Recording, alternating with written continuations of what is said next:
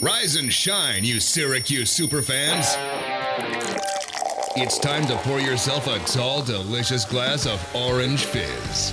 Syracuse recruiting news, insider information, latest SU buzz. The Syracuse blogosphere comes to life on the Central New York airwaves. It's Fizz Radio.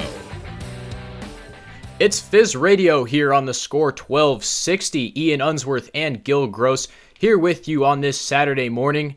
And Gil, we've got an interesting show today. Lots of topics on the docket. First things first, no fans at Syracuse football games this fall. Later, we'll be talking about some football draft prospects. Jesse Edwards still in the Netherlands, and the Top 100 series on our website, orangefizz.net. Also, check the articles out on Twitter at orangefizz. And we'll have Tyler Aki, our associate editor, on to discuss the rankings with us. But Gil, let's get back to it. On an interview, I want to say about 2-3 days ago, Governor Andrew Cuomo announced that there will be no fans at Syracuse football games this fall. No fans at any games. As far as I can understand, Cuomo basically said no fans and then didn't give like a time frame. So then now Syracuse Athletics is trying to look into this a little bit more, and it's kind of like, okay, no fans for how long? Like, not forever, right? So when might that end? So I think that there's still some things up in the air, but I also thought it was kind of interesting. You know, Cuomo said no fans in college sports, and it was good to see every cover photo of every article that had to do with what Cuomo said was like a picture of the Dome and the Block S with Syracuse. Yeah, they definitely mentioned that. I know there's some Syracuse fans out here during the press conference when they were speaking to the reporters. So it's cool that Governor Cuomo recognizes the big orange presence throughout New York State. But man, it's just a really tough blow to take, and I think it's just a shame that it's just not looking good for college football in general. I mean, New York State did say they'd reconsider this at a later date, but as of right now, my hopes are not up for the football season. Yeah, I mean, I'm ambivalent as well, or I have my doubts as well, but that's not how I process this news. In fact, I think if you're reacting like Tommy DeVito did, and he kind of quote tweeted a piece that said that there weren't going to be any fans with the kind of face palm emoji, I understand the position that Tommy is in, and, you know, he wants to play in front of fans. And he's got something to prove. Course, yeah, of course he does. I'm not blaming him for that, but it's one of those things, and I think all of us are guilty of this at some point in the pandemic. Let's say in March something was postponed for 2 weeks, and you were like, I can't believe that this is not going to happen for another 2 weeks, and then turns out it's like 4 months. This feels like one of those where right now the hope and expectation should be that there is a college football season. And just, you know, I guess getting all down about the fact that there won't be any fans is just doesn't seem to be taking seriously enough the possibility that there's no season at all. Certainly, it's a little short-sighted. One other thing, Gil, I hope the financial issues that this might hit the university with, I hope they're not too bad, because we saw Stanford about a month ago cut 11 non-revenue sports, and I just hope that's not the case in Syracuse, because there are programs that bring in less revenue, like cross country, I don't think women's lacrosse will get cut, but programs of that nature, like the crew team, that have top quality athletes, but, you know, they just might not make the cut because football and basketball at the end of the day are sports that bring in the bucks. Yeah, luckily we haven't seen that many sports cut in the Power Fives, but it's definitely something that's kind of ravaged the lower levels of Division I, and that's been a really sad thing to see. If you're a program like Syracuse, you're lucky because you get the TV money. Obviously, everyone knows about that. But then don't forget about the contract with Nike, for example, and you know, some of those major sponsorships that Syracuse has. So I would guess, and I'm, you know, do not quote me on this, I would think that ticket revenue is nothing over what I would be shocked if it were over 20% of the program's revenue. I think it might be closer to like 10. Does that sound right to you? I know we don't have these numbers, but that seems about right, because Syracuse football, it's not like they're packing 100,000 fans into the dome. If it was a school like maybe a Penn State, a Tennessee, a Michigan, maybe then, more questions start to get asked just because of how much revenue those schools bring in every single Saturday. Even so, though, it's like if you're charging average ticket price like $45, you're just not gonna. And then what? There aren't that many games in the season, so you're not gonna come anywhere close to the kind of gobs of money that are being thrown around, between ESPN and the ACC.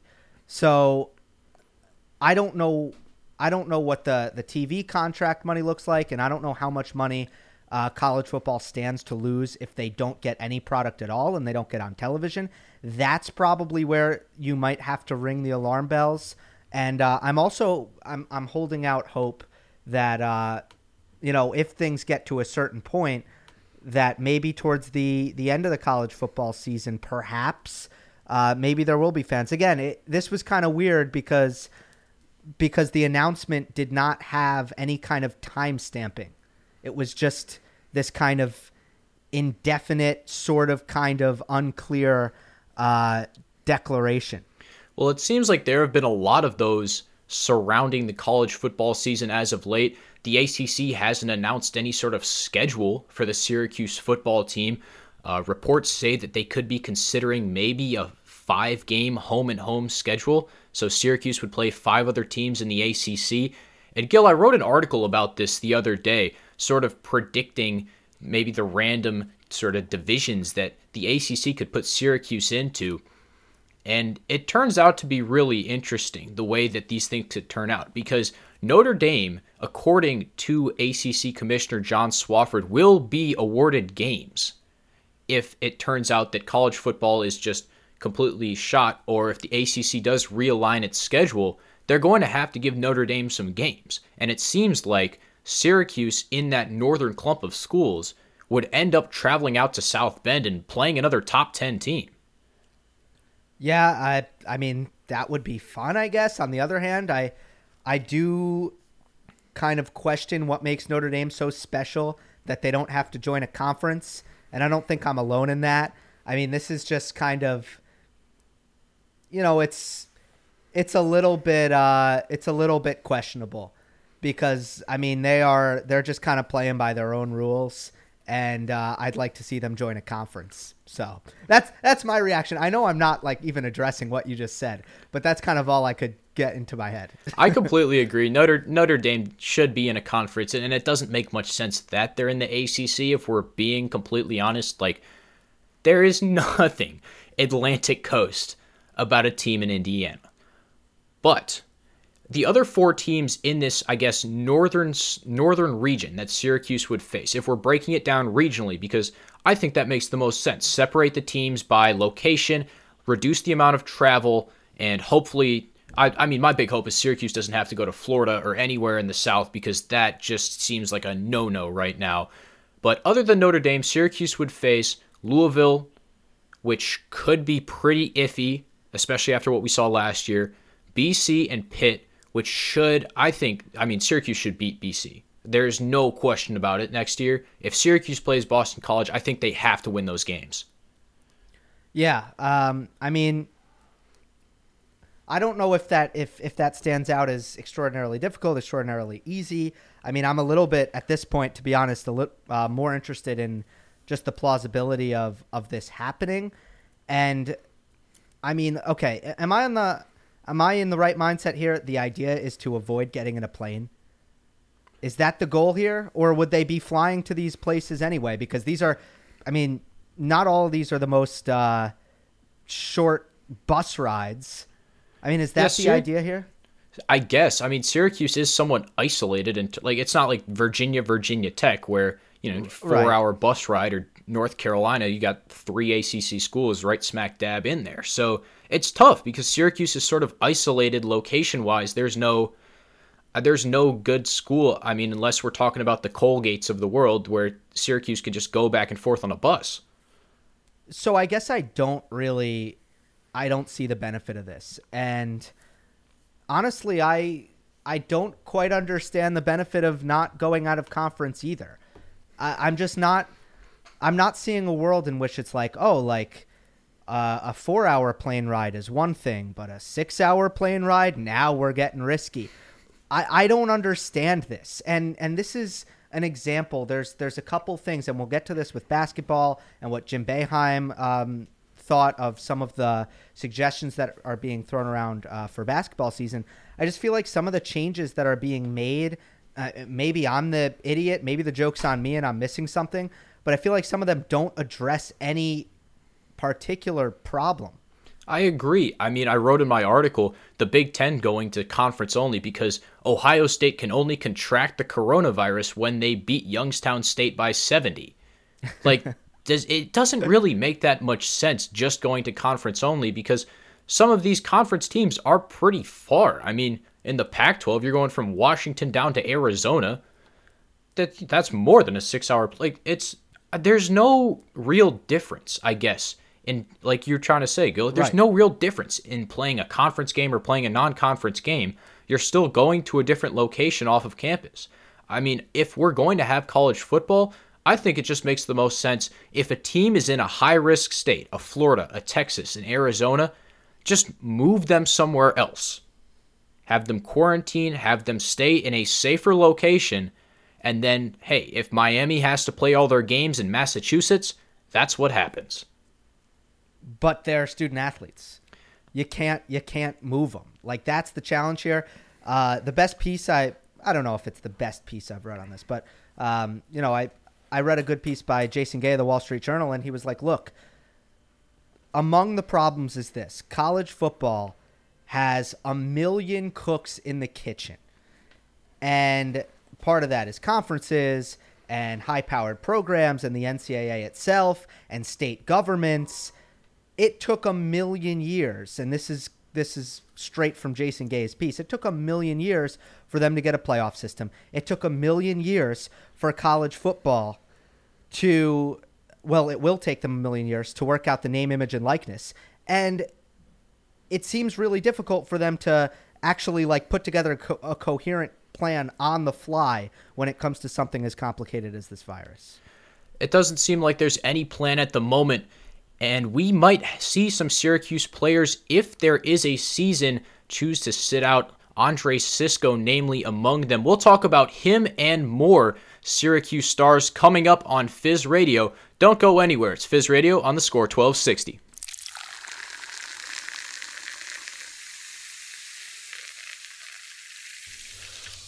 Welcome back to Fizz Radio on the Score 1260. Ian Unsworth and Gil Gross here with you today. And Gil, I mentioned Andre Cisco before the break. We've got a couple pieces up on the site, orangefizz.net, talking about his legacy, his impact, all that sort of stuff. We've got all the Andre Cisco coverage there is. And also check out those articles on Twitter as well at orangefizz.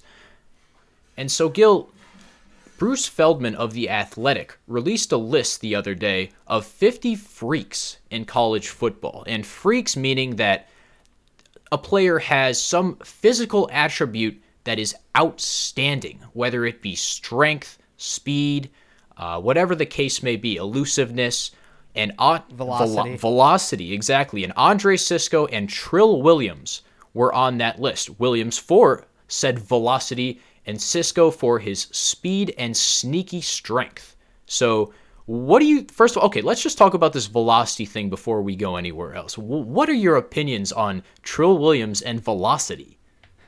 I have no idea what that means. I mean, it's not mentioned in the blurb, like let's see. Feldman talks about his vertical jump, which is 40 inches. His 40 is a 4.34. That's an excellent 40-yard dash. He's up about 20 pounds since last year, and he can bench 225 17 times. Somehow we took all of that information and we got to velocity. Maybe it's the 3 forced fumbles in 2019. Does velocity force the football out at a higher rate? Is that where we're going? I've never seen his fastball, but unless we're talking about What Trill Williams can do on the pitcher's mound, I really have no idea what to make of it. But number 16, I mean, this is taking into account every football player in Division One. That's impressive for Trill. And I was happy that he's above Andre Cisco, because to me, he is more of an athletic specimen than Cisco. It's always stood out to me about watching Trill Williams live, how big he is. Yeah. And I mean, being a defensive back, I've always thought that these are the best athletes on the field. Certainly. Because, yeah, you're lining up against, these incredible athletes that are wide receivers who know exactly where they are going to go / are supposed to go. And as a DB, you got to react and stay with the guy. I mean, that's incredible on so many levels. Trill Williams is 6'2", and he's not letting and he's covering receivers. I mean, it's just it's an incredible combination of size and speed. Just a couple ACC guys that were listed above of Trill Williams. Carlos Boogie Basham of Wake Forest at number 2, who he's 6'3.5", 280, and he benches more than 400 and squats more than 700. Jeez. Tutu Atwell, Louisville receiver at 6, squats triple his body weight, bench presses double his body weight, and runs a 4.26 40. That is fast.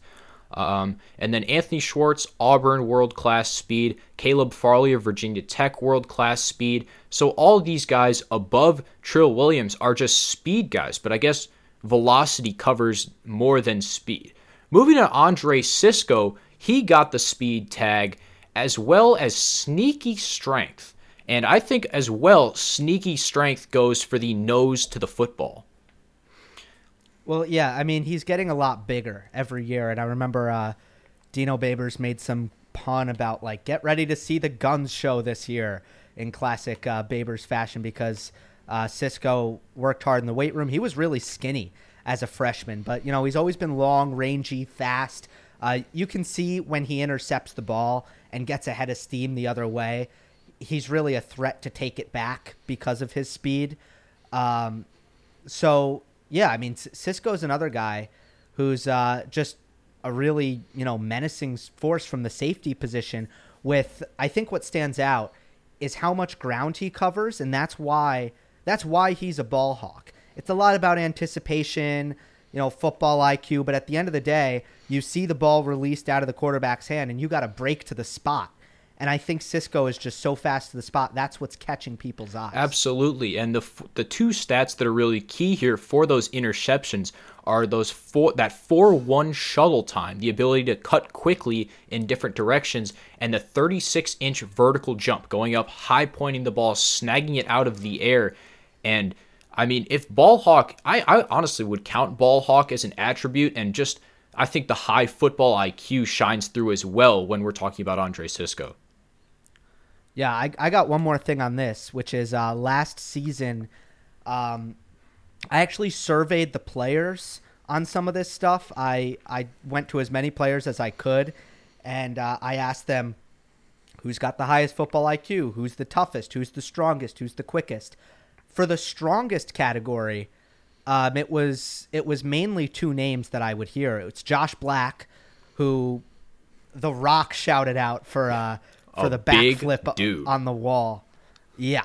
I mean, he is strong, but he is athletic. And then the other guy is Jarvion Howard, who I think is very freaky.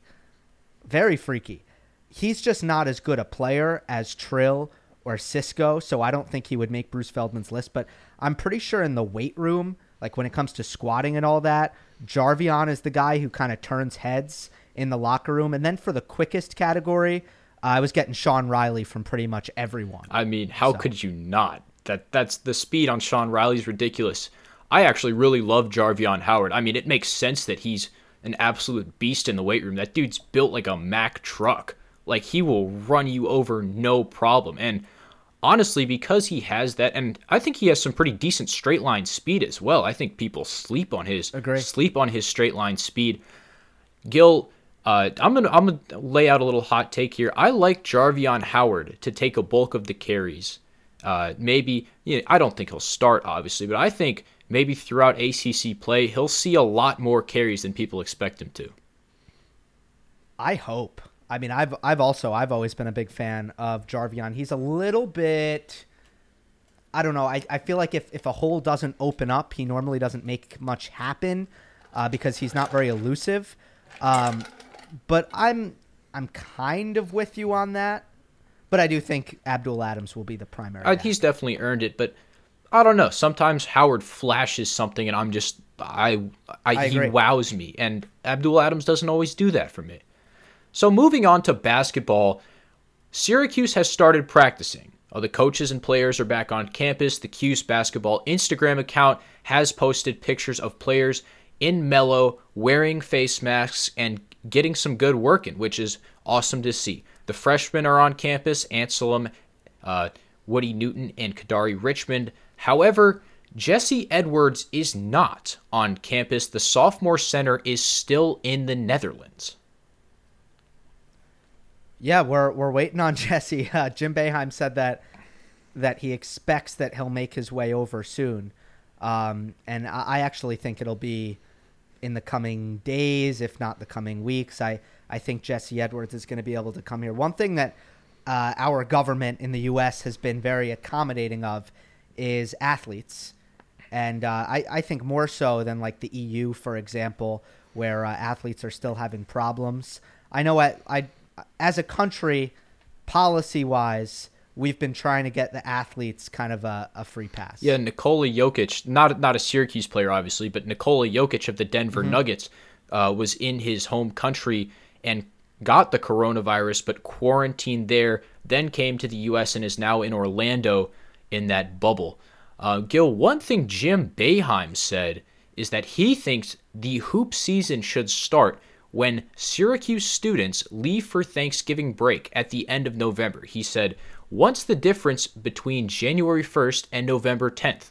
Nothing. There's not going to be any vaccine. There are going to be the same issues. I think it's safe to play games when nobody is on campus. By that time, you'll see how this all plays out." So are we agreeing with Jim Boeheim that we should just go for it in terms of the basketball season once the students leave campus? Yeah. This is another example of like a policy that I just don't understand how it's helpful. To postpone the season, it's like, why?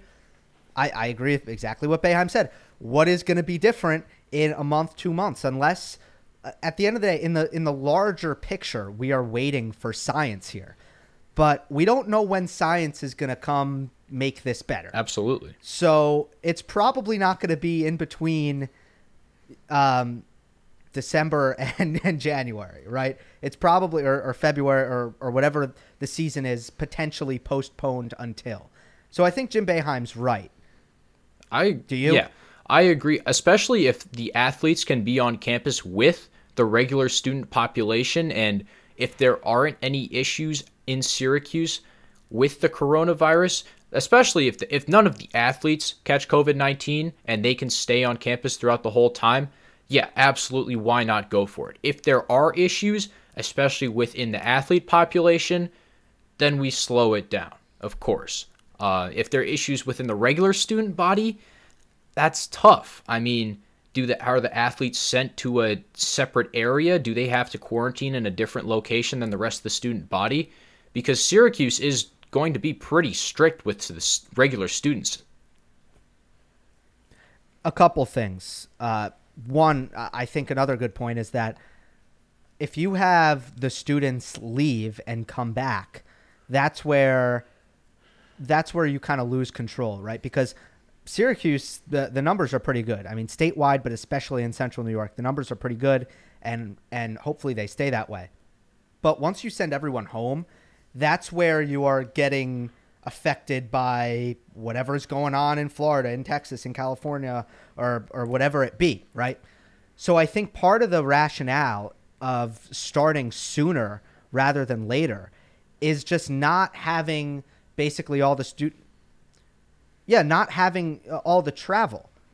But I think your point gets to what was my main takeaway from everything that Jim Boeheim said. I thought his best point was this. the players want to play, so they're actually going to be careful. And I didn't think about this, but I think he's right. I don't think the behavior is going to be as irresponsible when it comes to in-season Division I athletes as it likely will be for the rest of the student body. I'm actually optimistic that the players are going to be responsible here. Absolutely, because some of these guys, I mean, maybe not this year, but guys like Quincy Guerrier are playing for their NBA draft stock in a year or two. They need this film. They need these minutes. This could be Guerrier's season to shine. So I certainly hope that athletes will be taking all the full precautions. I hope that students will as well. But I agree with you, Gil. There's no telling what normal students will do on campus. But I also completely agree with you that Syracuse athletes, well, I certainly hope and I would expect them to be taking all the precautions they possibly can to stay safe. But the bubble thing has worked. We've seen it with the NBA. I mean, the MLS was a little shaky. Is the bubble maybe a possibility for athletes? Could we see something like that? I don't think it is. It's just that doesn't fall in line with amateurism. I just don't think it can work. I don't even think if you send all of the students home, that's where like it gets difficult. Can we keep that? Like, can Syracuse keep the athletes on campus and send the rest of the student body home? That is just throwing, student athlete out the window. That's why, again, that's one of the reasons why it's so much harder to work this out in college. But I do think, one positive thing is that if anyone is going to say, I'll skip Fagans tonight or for the rest of the semester, I'm good. It's going to be a guy who's supposed to play Duke on Saturday night. I'm sorry. Exactly. And we hope that Syracuse will face Duke in the near future. Gil, I mentioned the bubble because there are some Cuse alums in the NBA bubble in Orlando. Jeremy Grant, Michael Carter-Williams, and Carmelo Anthony. These might be some names we could see on the Orange Fizz Top 100 list, which is going to be coming out this week and in the following weeks. So keep your eyes peeled to orangefizz.net and Twitter OrangeFizz for that. And coming up after the break, we'll talk to Associate Editor Tyler Aki about the Fizz Top 100 list. Don't go anywhere. It's Fizz Radio on the Score 1260.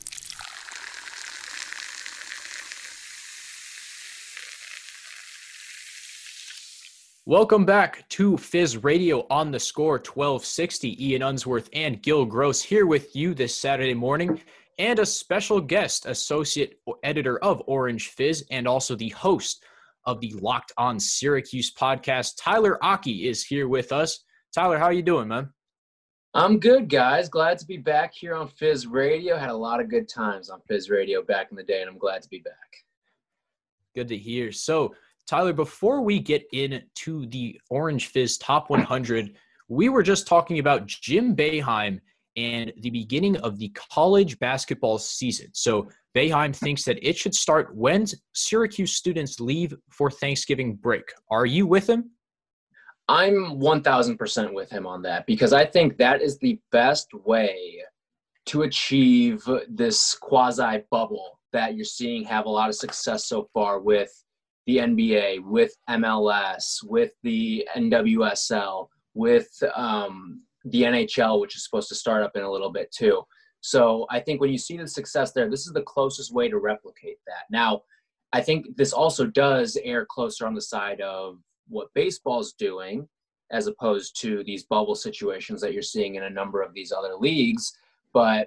And we have seen some hiccups so far with baseball. I mean, even we're recording this on Thursday. It's supposed to be opening day today, and Juan Soto's out, the prize star for the Washington Nationals. So when I see that, it gives me a little bit of pause as to how well it'll work. But I do think this is the best possible way to try to get college basketball going. I 100% agree with Boeheim. Well, it's one of those things. We've talked about two, I guess, COVID-19 policy, sports policies already. Mm-hmm. One is the conference games only, or the 5-game home and homes. And then we talked about delaying the college basketball season. And in both cases, I'm actually struggling to comprehend how we are reducing the risk of the virus spreading through these policies. Yeah, it's a difficult thing to get. And I'm with you because I think the only way that you really regionalize it is that's the only way to do it is if you do set, okay, Syracuse, like you'd have to scrap the ACC. And I mean, you'd have to scrap pretty much every single conference. But everyone would have to get together and say, all right, this is the only way we can get this thing going this year. Syracuse, you're going to play Pitt, you're going to play Boston College, you're going to play Buffalo, you're going to play Rutgers, you're going to play Maryland. That's it. And you're going to do home and homes with those 5 schools. And you're not getting on a plane? I think bus rides would be the best way to do it. You're there, you're back, and you're moving. You don't have to hotel it for a night. And I think once you want to eliminate as many external factors as possible. And I think bus trips are the best way to do that. Now, it's going to take a lot of buy-in to tell a team, okay, yeah, you're going to have to sit on a bus for 6, maybe 7 hours. And I mean, you're going to have to kind of power through it. And you'd have to be playing a lot of night games, I think. And again, it'd be tough too to try to materialize all this. The logistics of getting a football team from point A to point B, and you're getting off the bus and pretty much having to play a football game. I mean, it's kind of like high school football all over again. Now, high school football doesn't have the 6-hour bus ride. So you're probably going to have to lodge at some places, but you want to minimize that as much as possible. And I think, Gil, you mentioned this earlier. I was thinking about it during the break. I definitely think that these guys will buy in, Tyler, that guys who are looking towards the NFL draft will say, all right, I'm going to sacrifice my time for this bus ride to go play these games because scouts need to see my film. Same thing with basketball. Guys need to get the film, need to get the attention so they can promote themselves at the pro level. I think that's true, yes. A guy like Trill Williams, who is probably in a solid position to be an NFL draft pick this upcoming year, but maybe needs to get a little more out on his tape to convince these NFL scouts, yes, he definitely needs it. But what happens when the 95th guy on the roster says, you know what, I don't care. I'd rather have a good time with my friends tonight than – because I'm not going to get drafted, so what does it matter to me? That's where you run into that problem. And it's going to take total team buy-in. And I mean, Ian, Gil, you've both been on college campuses. If someone told you, listen, for the betterment of whatever program, for the betterment of Fizz Radio, you have to not go out from the second you step on campus until winter break. Well, no, I disagree with you. You disagree? Yeah. You say it's a tough ask. No, I disagree. And I don't look at the spring football positive cases as any kind of indication of what things are going to be like during the school year. Neither do I, no. Clemson is not about to play anyone. So it's a completely different mindset when it comes to the players. I really think that if you're the backup long snapper, you are going to be concerned about possibly being case zero, getting the entire team infected, which includes Trill Williams. And I do think, especially in basketball, where it's a tighter knit group, that you are going to have good behavior on the part of the players. Yeah, I think basketball is definitely a lot easier, but you'll still see some teams check out from time to time. Football, I mean, you're trying to manage a roster of almost 100 guys. If you're trying to manage, and I mean, we've heard it in the past. I remember Kendall Coleman saying last year how there were guys who weren't totally bought in. If you're not bought in to play a football season, and then this year you have to battle with all these external things on top of that too. And I mean, last year, even if you were bought in, you could still go out on the weekends or whatever, hang out with your friends and stuff. This, you're asking them to pretty much anyone who's not on the football team, you cannot have contact with. That's essentially what you're asking out of these people. Ryan Alexander didn't buy in. Sorry. No, he did not. Well, it's tough as well because you've got – he also didn't block. That is also true. It's tough because you've got the players and then as well the coaches, student trainers, managers. There's just so many external factors besides the players themselves that go into this football season, and we could all see it fall apart like that. A student manager gets the coronavirus and all the players still have to go into quarantine. Yeah, I think I actually heard this on an interview earlier today with John Lester, Cubs pitcher, how you basically, too, just because someone gets it doesn't necessarily mean they're being irresponsible. I do think we have to take away the stigma of that. I mean, if Dino Babers goes to a grocery store, there's a chance he can come down with it and infect his players, infect his staff, all that. So I do think you do have to take the stigma out of it, in the fact that just because you do come down with it doesn't mean you did anything wrong. I mean, Juan Soto, we don't know what he did. He may have done nothing wrong. So that's the battle you're working with here. Absolutely. Ian Unsworth and Gil Gross here on Fizz Radio, talking with associate editor Tyler Aki. And Tyler, let's move on to this top 100 series we've got going here on orangefizz.net. Keep in mind, you can also check out the articles on Orange Fizz on Twitter. And so, Tyler, top 100, we've gotten through 20 athletes so far. Are there any that stand out immediately that are too high, too low, misrepresented? Can you give me a name? Yes. All right. We'll start with the guy who I think is ranked too high. And by too high, I mean I think he's too close to number one on the list. And that's Malachi Richardson, who's sitting right on that fringe of the 80 spot. He's at 81st on these rankings. And while Malachi Richardson had a phenomenal run in the NCAA tournament, he was also a guy who at times, I mean, we saw him go 0 for 11, I believe it was, against St. John's from 3. That's something that and he had a great run in the tournament, no doubt. It got him drafted, made him a lottery pick. But when I see Wesley Johnson, who was a consensus All-American, sitting at 89, and I believe he was a higher draft pick than what Malachi was back in 2011. Right, yeah, exactly. So when I see that, I think, okay, there's something off there. I definitely think that when you look at a guy like Wesley Johnson, we shouldn't be talking about him today. I mean, that's a guy who's probably more like top 50 all time in Syracuse. I mean, you're talking about a guy who's a top 15 guy in the sport per the writers when you say consensus All-American. So I see Wesley Johnson and I say, all right, he's got to be way, way higher on this list, because having him at 89, that's a slight to me. Totally agree with you. And in Wesley Johnson's blurb, it says, well, he would have ranked higher had he not been a one and done. Wesley Johnson is the kind of one and done that you have to forgive. He went to the NBA. He was the fourth overall pick. And then he was a good NBA player. Malachi Richardson is a totally different story. He didn't make it in the NBA. He left and did make it in the NBA. Yes. Yep. That's when you can hold it against a player. Exactly. He's now traveling around Europe, going sort of year to year from team to team. And while I personally may remember Wesley Johnson for getting his ankles broken by James Harden, he still had a long pro career.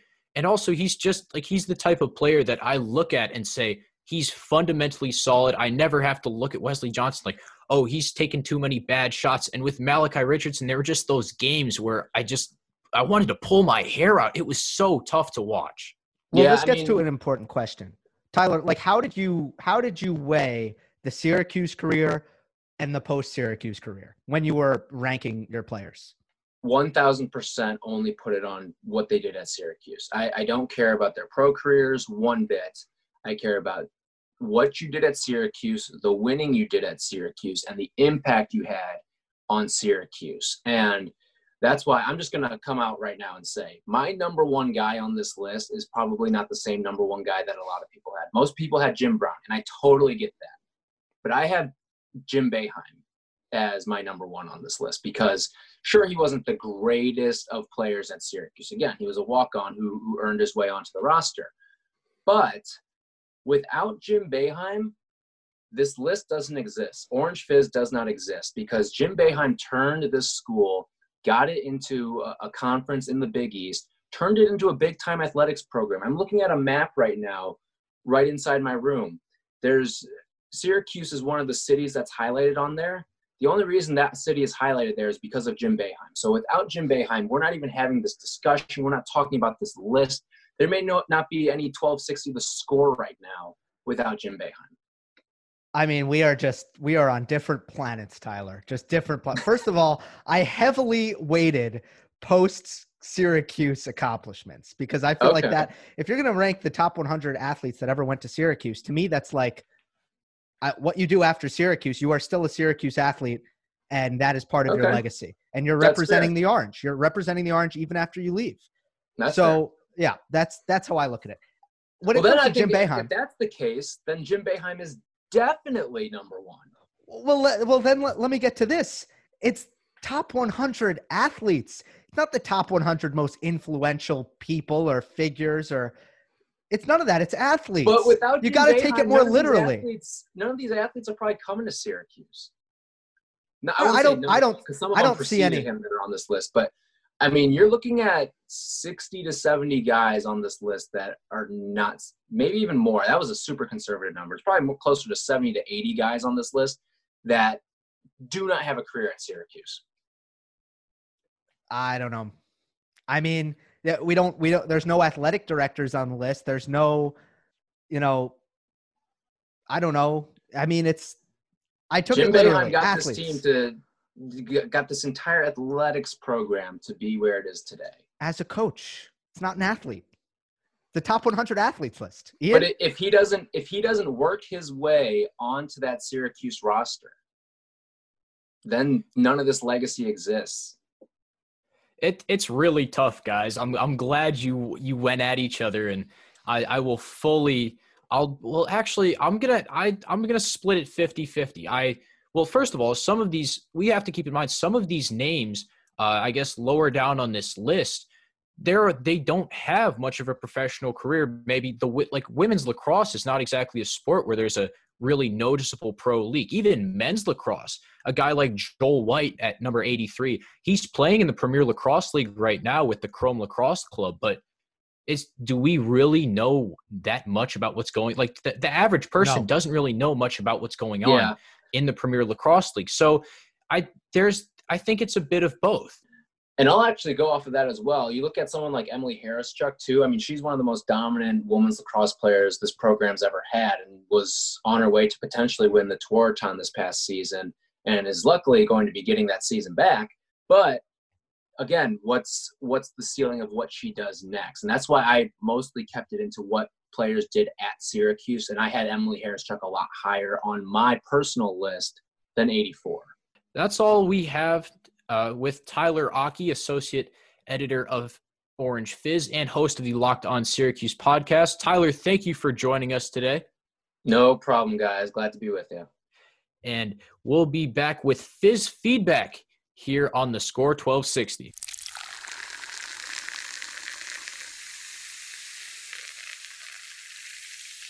Wrapping things up here on Fizz Radio on the Score 1260, Ian Unsworth and Gil Gross. Gil, it's time for everybody's favorite segment, Fizz Feedback. Do you have the questions pulled up? Yes, I do. All right. First one is about Andre Cisco. We've discussed him a lot. Has he played his last game in a Syracuse uniform? A yes or no question. Ian, how do you think Fizz Nation voted? Well, that's a pretty easy one, Gil. I would say no. Yeah, I thought that it was a pretty easy one too. Apparently not. Okay, it is no. Narrowly getting the victory. 52.4% of Fizz Nation said no. Wow. 47% of people, according to our Twitter, thinks that Cisco has played his last game. Well, that's a pretty pessimistic outlook on the college football season, but I can see where they're getting it from. And then there's also talk that perhaps if the season is moved to the spring, players with NFL aspirations might skip it anyway. Second question. Because the draft's not moving. Yes. Second question. Do you agree with Jim Boeheim that it's safest to begin the college basketball season over Thanksgiving break? Agree? Start in 2021, ACC only, or play it by ear? I'm going to go with agree because that's what we both went with. 45.2% of Fizz Nation agrees that the college basketball season should be played over Thanksgiving break. Great to hear, Gil. I hope that as well. That's it today on Fizz Radio on the Score 1260. Hope everybody has a great Saturday. For Gil Gross, I've been Ian Unsworth saying goodbye and enjoy your weekend.